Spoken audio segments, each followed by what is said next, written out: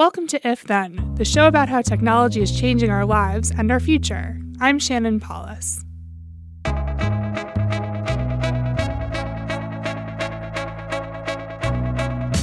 Hey everyone, welcome to If Then. We're coming to you from Slate and Future Tense, a partnership between Slate, Arizona State University, and New America. We are recording this on the afternoon of Tuesday, July 2nd.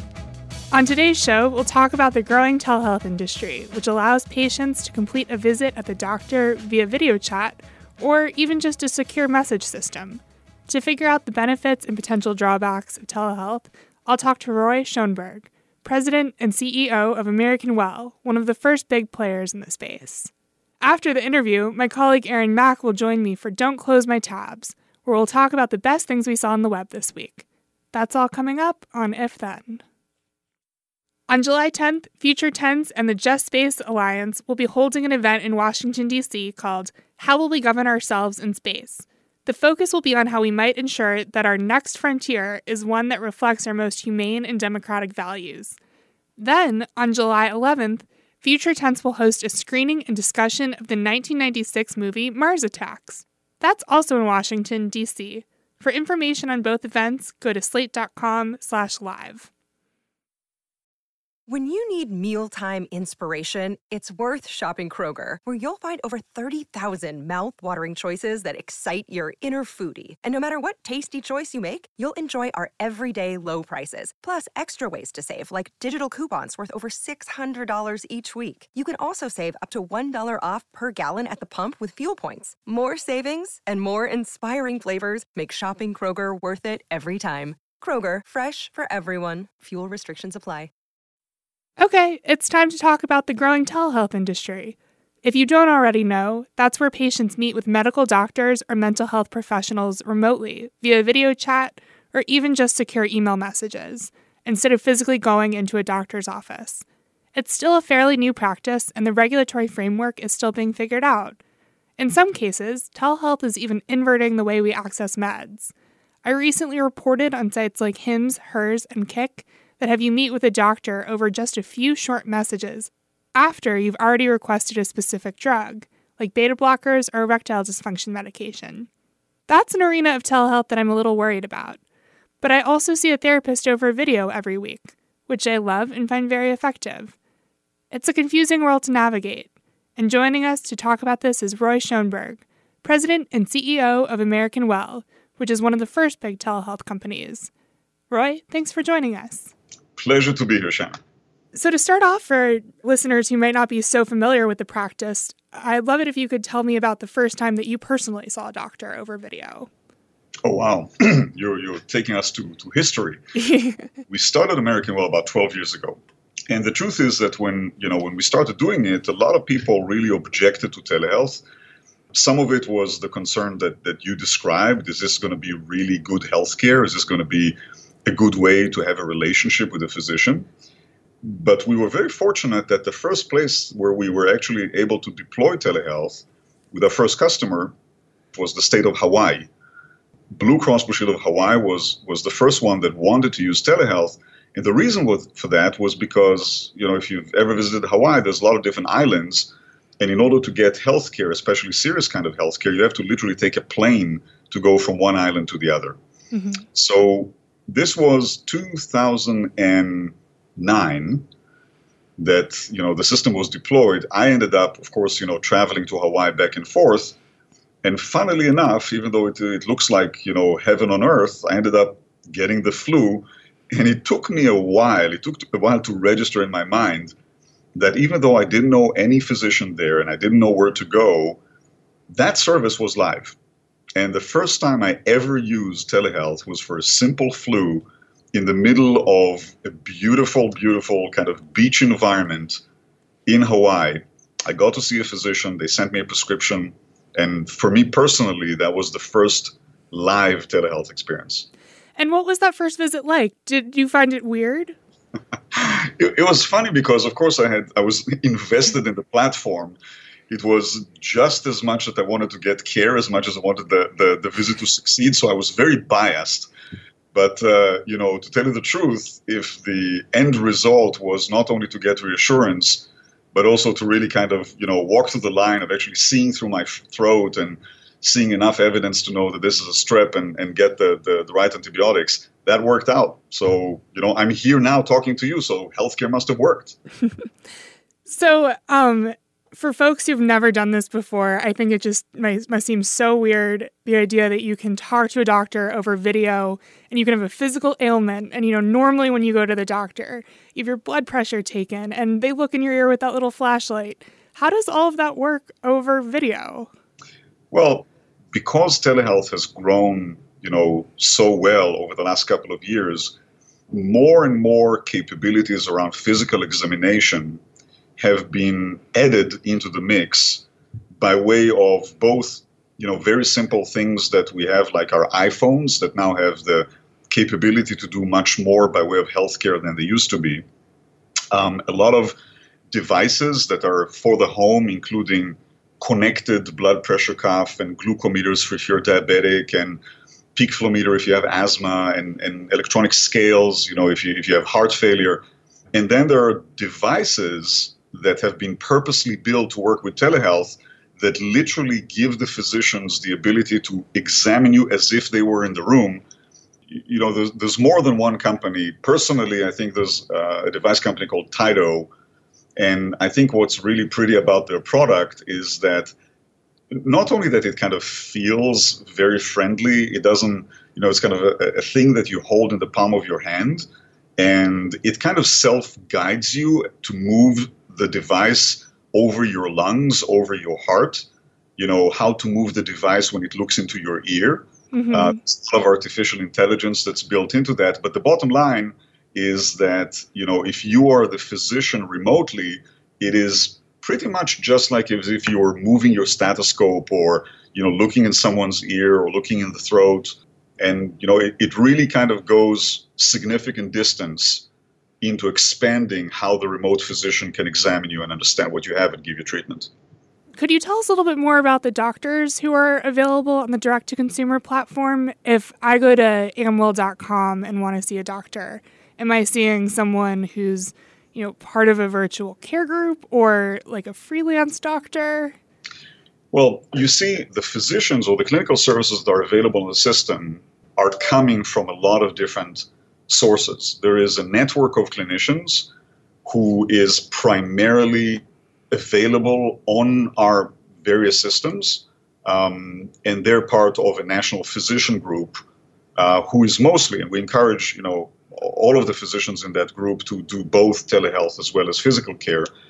But these are clinicians who are willing to commit to be on the system for shifts, not unlike what they do in a hospital or in a clinic.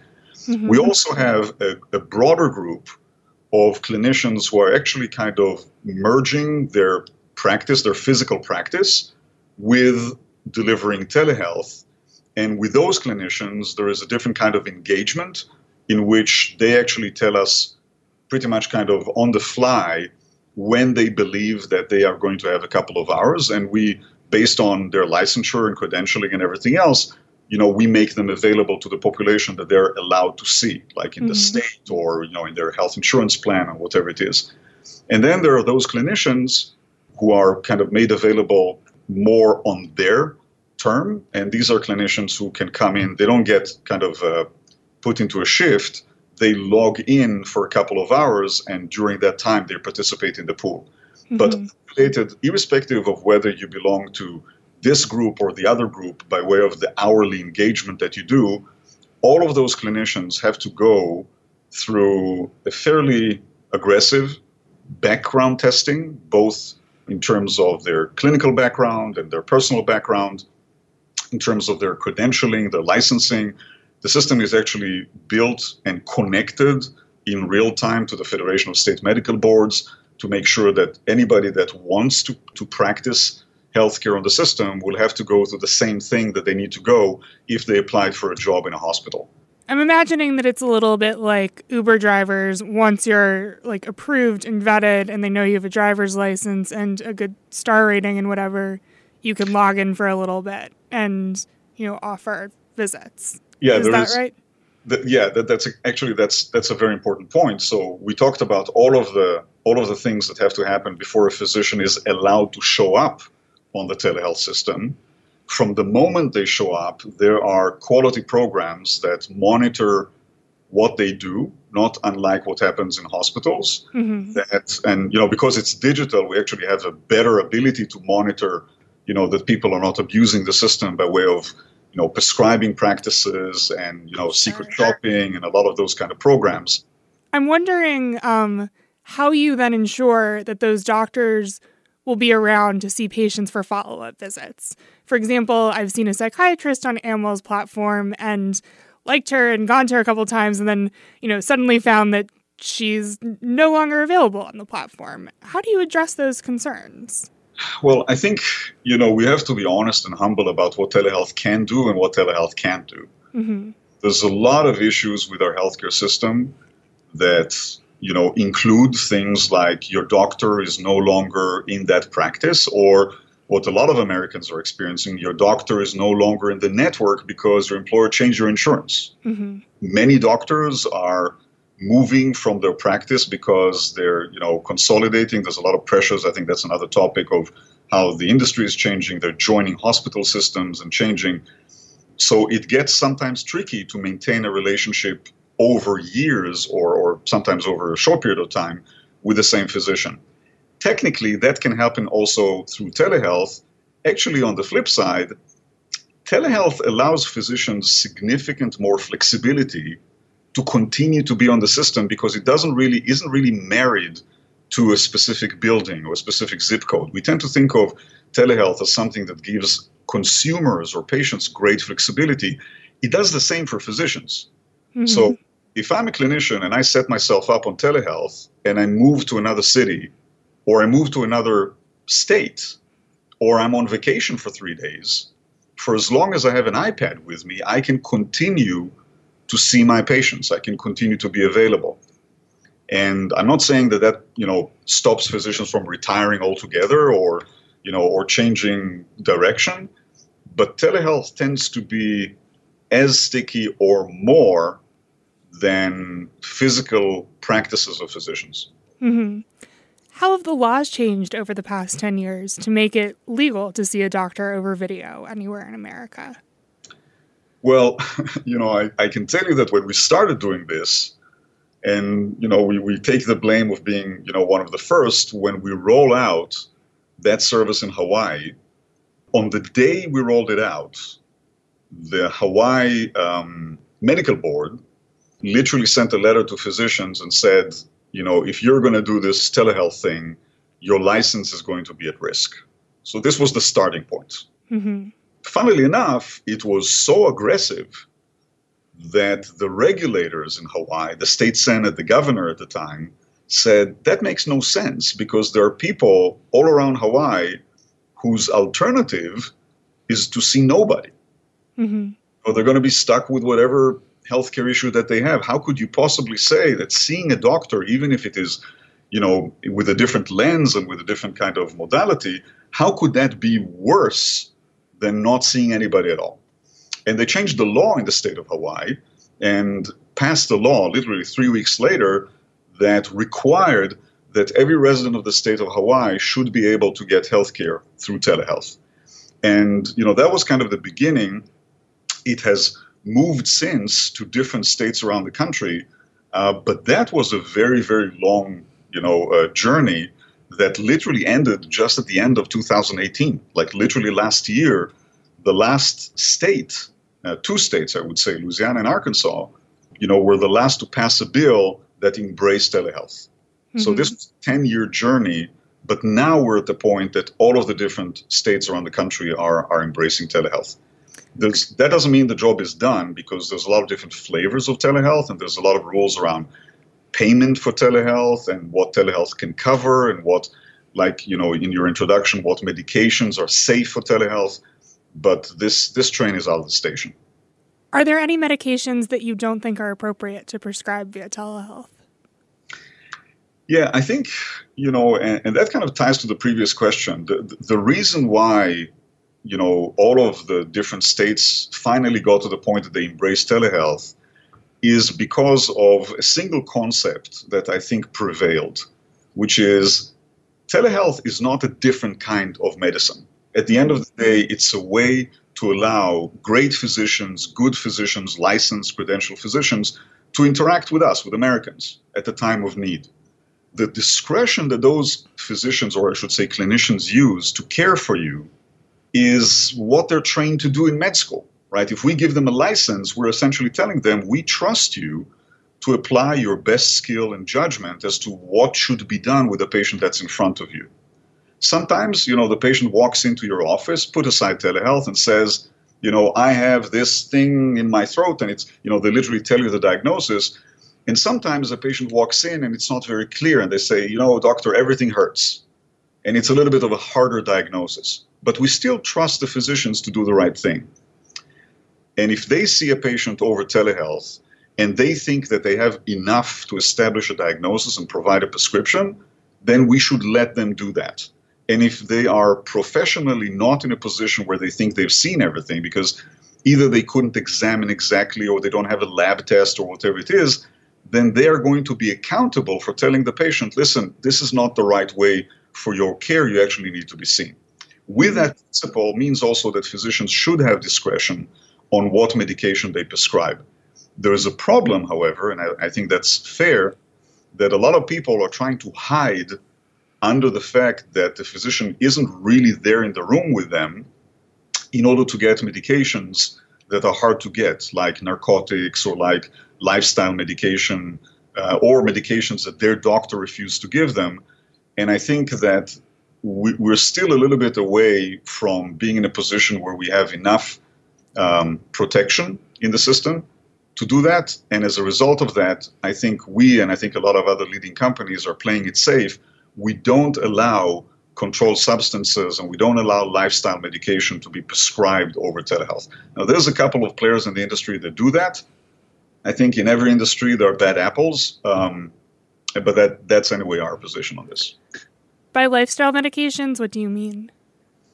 Erectile dysfunction medication, mood stabilizers. There's a couple of those that require a higher level of caution, primarily because if they're dispensed without any kind of, pre-evaluation of the patient, in patients that have liver disease or in patients that have, other kind of medical conditions, if you don't check for those before you give those medications, you can do some harm.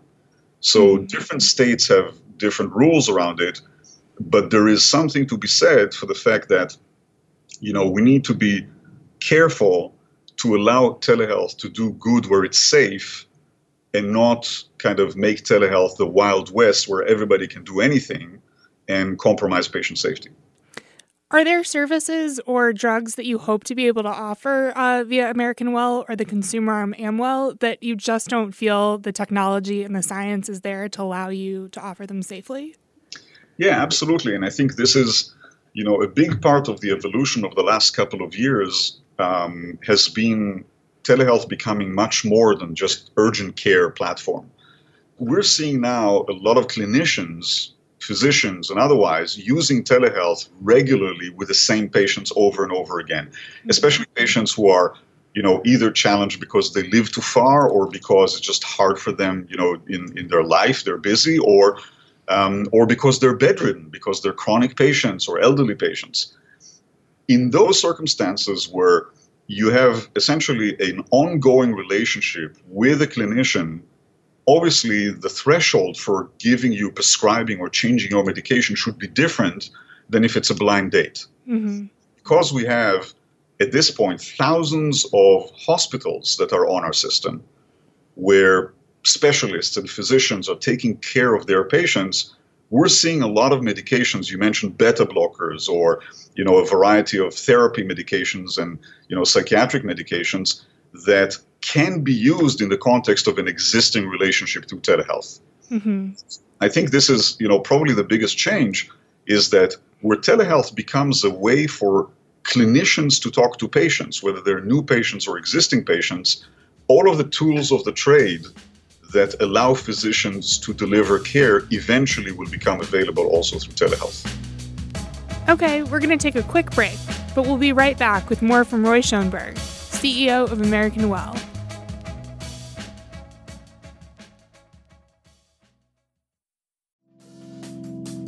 Reboot your credit card with Apple Card, the only credit card designed for iPhone.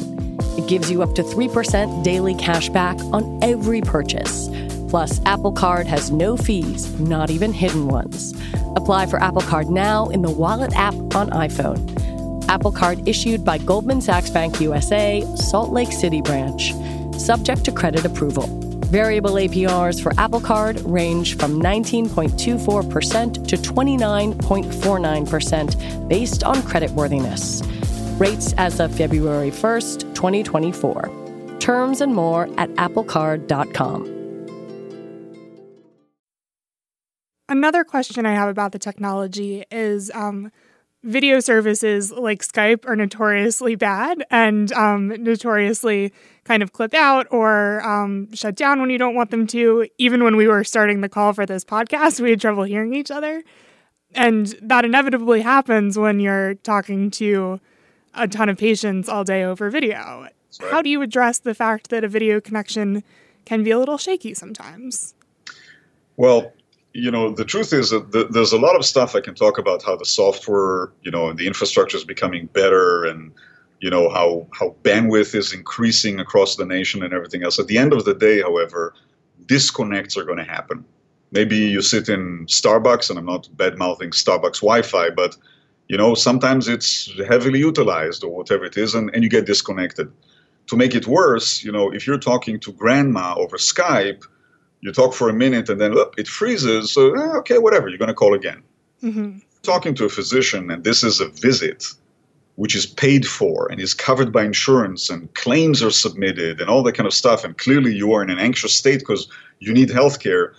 People tend to be significantly less tolerant to the disappearance of the physician off their screen. And the way to solve for that is to actually build some smarts into the infrastructure that kind of monitors the well-being of the interaction. And if the interaction goes away for whatever reason, in a couple of seconds, the system engages to say, hey, it looks like these two got disconnected. Let's try to get them back together and proactively call the two parties and say, hey, you got disconnected. Do you want to reconnect?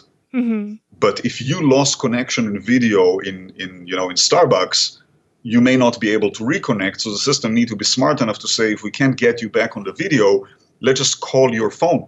Mm-hmm. These capabilities are in the system and continue to be refined as we see more and more ways in which people are trying to connect through telehealth. Is that a capability that Amwell users have right now? I haven't actually experienced that one before. Or is that something that you're rolling out later? We do. So Amwell is one flavor of our system. We have about 300 different telehealth products that are running the platform under different brands. Mm-hmm. And each one of them has a slightly different version of the system. I'm not sure which one you're using, but most of the systems will have that capability before the end of this year. Cool. Some of them already have it, and some of them will have it by the end of the year. I think when a lot of people think about big innovations in consumer healthcare these days, they automatically think of Theranos. And I'm wondering what advice you would have for someone who's looking to be an entrepreneur in the healthcare space and who wants to do something that's like really innovative, but doesn't detrimentally overpromise what they can give consumers. Yeah, I would be, and it's kind of funny for me to even say that, but I would say that to bring technology into healthcare, the heavy lift is the healthcare stuff. Mm-hmm.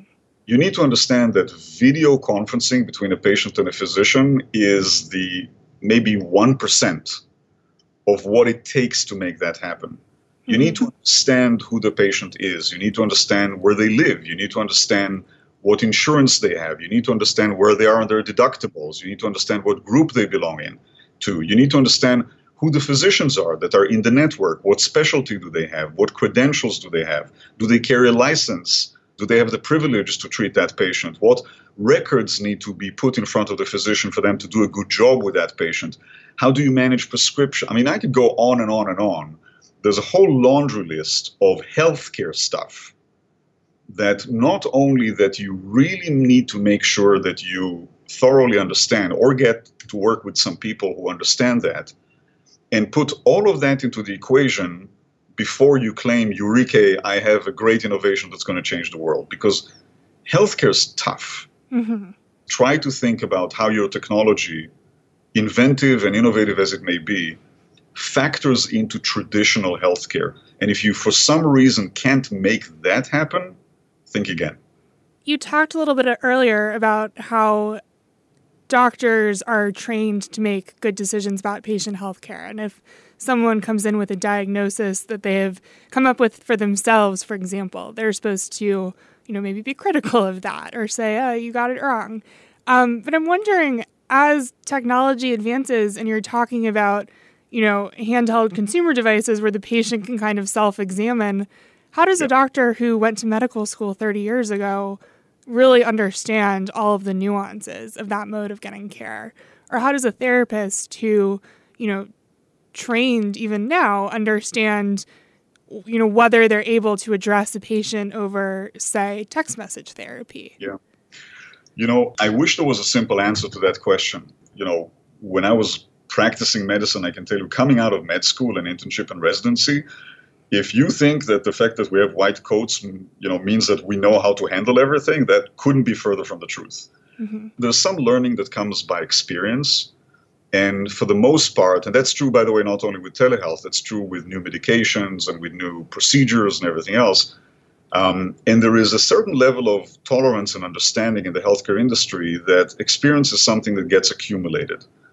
Growingly, and I think that's one of the other kind of side revolutions of telehealth, because telehealth is digital or runs on the digital platform, it's a perfect opportunity to put tremendous amount of new information in front of the physician at the scene of the crime. Mm-hmm. It's a little like a teleprompter, right? I mean, you're seeing the patient, and imagine that on the side of the screen there is, so many different analytics engines that are coming back and saying, oh, the patient didn't refill their medication, and they have a comorbidity, and they have a risk factor, and they haven't done a screening test, and whatever it is. There's an overwhelming world of information that can literally get into the field of view of the physician. Mm-hmm. And theoretically, they will be more informed. But if you're going to throw too much information in front of them, two things can happen. One is, it's not going to get taken into consideration, or you're going to threaten physicians to the point that if they can't catch up with all of that information, they will commit malpractice. Mm-hmm. That will make them not want to do this. And I think part of the art of creating good telehealth systems, and that's not just us, I mean, there's a lot of, other, partners in that, is to really take the burden of saying, what should the physician see right now that's relevant for what they're doing with that specific patient? So I'm imagining if I'm in a conversation with a doctor, they might get a little, I want to say pamphlet, but it would be virtual, like a little notification on the side of their screen, like saying like, okay, these were her past surgeries. These are like the past diagnoses. So they can work off of that as they're looking at me and having a convo with me. Right. Is that right? It's right, but it goes, with the use of artificial intelligence and some other analytics tools, we can even say, this patient showed up for the flu, but it also happens to be that that's a 50-year-old male that's never had a colonoscopy, or that's a 40-year-old female patient who has never had a mammogram. Mm-hmm. And the only point of that is to really take advantage of that interaction with the clinician, not necessarily for the clinician to become, the evil person to tell you got to do this and you got to do that, but really to try and understand what is the best way we can help that patient with that opportunity of being in front of them. One more question. Back in 2008, when it wasn't even legal to see a doctor over video and you were going to get all this pushback in Hawaii, what made you say, no, this is like really the way to go? Yeah, well, the personal story behind it, at the time I was actually single, and I tried the online dating thing, kind of the Match.com. I'm not making any kind of publication here. But it occurred to me that what those dating sites were actually doing, actually to this day, is they connect supply and demand. Mm-hmm. And it occurred to me that at any point in time, literally at this second that we're talking, there are a lot of clinicians out there who are perfectly willing and able to be in front of a patient, but for whatever reason are not. Mm-hmm. And at the same time that we're talking, there are thousands, hundreds of thousands, I don't know, more Americans out there who could really benefit from seeing a clinician, but are challenged for one reason or another from actually getting to see the clinician. Mm-hmm. And if there was a way for us to use technology to take advantage of that reality and broker them to one another, we will have the potential opportunity to redistribute healthcare altogether. Thank you so much for joining us, Roy. Terrific. Thank you so much. Okay, we're going to take one more quick break, but we'll be right back with this week's edition of Don't Close My Tabs.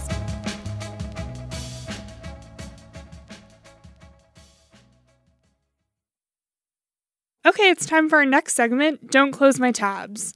Joining me is my colleague Aaron Mack, a writer at Slate covering tech who will be hosting the show next week. Hey, Aaron. Hey, excited to be on the show. Excited to have you. Aaron, what is your tab for this week? So my tab is a group of YouTube cooking channels which have been around for a bit, but I've been watching them a lot this week especially. I'm talking particularly about Bon Appetit, Binging with Babish, and Epicurious. So I grew up watching the Food Network on TV, which mostly consists of extremely polished how-to cooking shows where nothing really goes wrong, or it's a high-pressure competition with really stern judges. And I think what makes the YouTube cooking channels so great is that it's suited to everyday cooks. And it's one of the ways that YouTube has actually really improved on network TV. I think the improv vlog style of videos on the platform makes it so that cooking seems really intimate and fun. The YouTube cooks always mess up, and it's no big deal. Stuff is disfigured. It's fine. They just laugh about it. So even really ambitious projects seem like something you could cook at home. And as someone who has a lot of anxiety about perfection in the kitchen, I really appreciate the lack of formality that I think YouTube culture promotes. Have you been cooking a lot more this past week as well? Yeah, just because of the YouTube channel, I made a brick chicken, which is when you put a brick on a chicken to make it crispier, which I never would have thought of unless I had seen a Bon Appetit episode on it. So definitely recommend for finding things to cook on weekdays. That sounds so much more complicated and innovative than anything I will ever make. It's pretty easy. You should try it out. Cool. My tabs this week I have two, but they're related. They are both stories about the rise and fall of Babe.net, the website that is most famous for breaking the Aziz Ansari Me Too story somewhat clumsily. One is from The Cut by Allison P. Davis, called The Wild Ride at Babe.net. The Aziz controversy was just the beginning of trouble for the website. And the other is by Amelia Harnish at Refinery29, and it's called Frat Feminism, Inside the Rise and Fall of Babe.net. And what I love about these stories is I just love like insider media, TikToks on things going well or things going incorrectly or, things being subject to deep human error. And I really like the fact that both of these stories came out kind of at the same time. It made me have this sort of like Fyre Festival, Hulu, Netflix feeling like, oh, we're really going to get a lot of this and from different angles. But not in so much of like a delighted way because I'm in media and it is not good when websites shut down, even if they were maybe a little touch and go with their professionalism and needed improvement. But yeah, I just found them really interesting, and it's kind of like a nice inside look at the inner workings of what was going on behind this big story. Yeah, the details in those pieces are just astonishing. The amount of drinking that goes on, it's like Mad Men levels of drinking just in the office. It's just jaw-dropping. Yeah, and I can't even remember which story this came from, but one of the editors was like, oh, I'm turning 25 and I'm going to age out of being able to write for these websites. It just, it's misguided, but in like a really relatable way also, because I've had that feeling too. I just turned 25 actually a couple of weeks ago, and that really hit me like really hard. I'm a little older than that, but I also get it. I also liked how I think in the Cut story they talked about how they like when Alice and the reporter came to the office, they had apparently like staged all this stuff for her. And Right, we're like, yeah. our meetings were never that serious. We were just like playing dress up for a reporter. And they staged the happy hour drinks too after work. It's just, the audacity of it. Yeah. But it also, like, I really delighted in reading these stories because I like a good trash fire, but they also left me feeling really sad because I want websites to be good and I want them to last. Exactly. All right, that's our show. You can email us at ifthen@slate.com. Send us your tech questions, show and guest suggestions, or just say hi. You can also follow me on Twitter. I'm @ShanPaulus. Thanks again to our guest, Roy Schoenberg. And thanks to everyone who has left us a comment or review on Apple Podcasts, or whatever platform you use to listen. We really appreciate your time. If Then is a production of Slate and Future Tense, a partnership between Slate, Arizona State University, and New America. If you want more of Slate's tech coverage, sign up for the Future Tense newsletter. Every week, you'll get news and commentary on how tech advances are changing the world in ways small and large. Sign up at slate.com/future news. Our producer is Cameron Drews. Thanks also to Danielle Hewitt, who engineered for us in DC. We'll see you next week.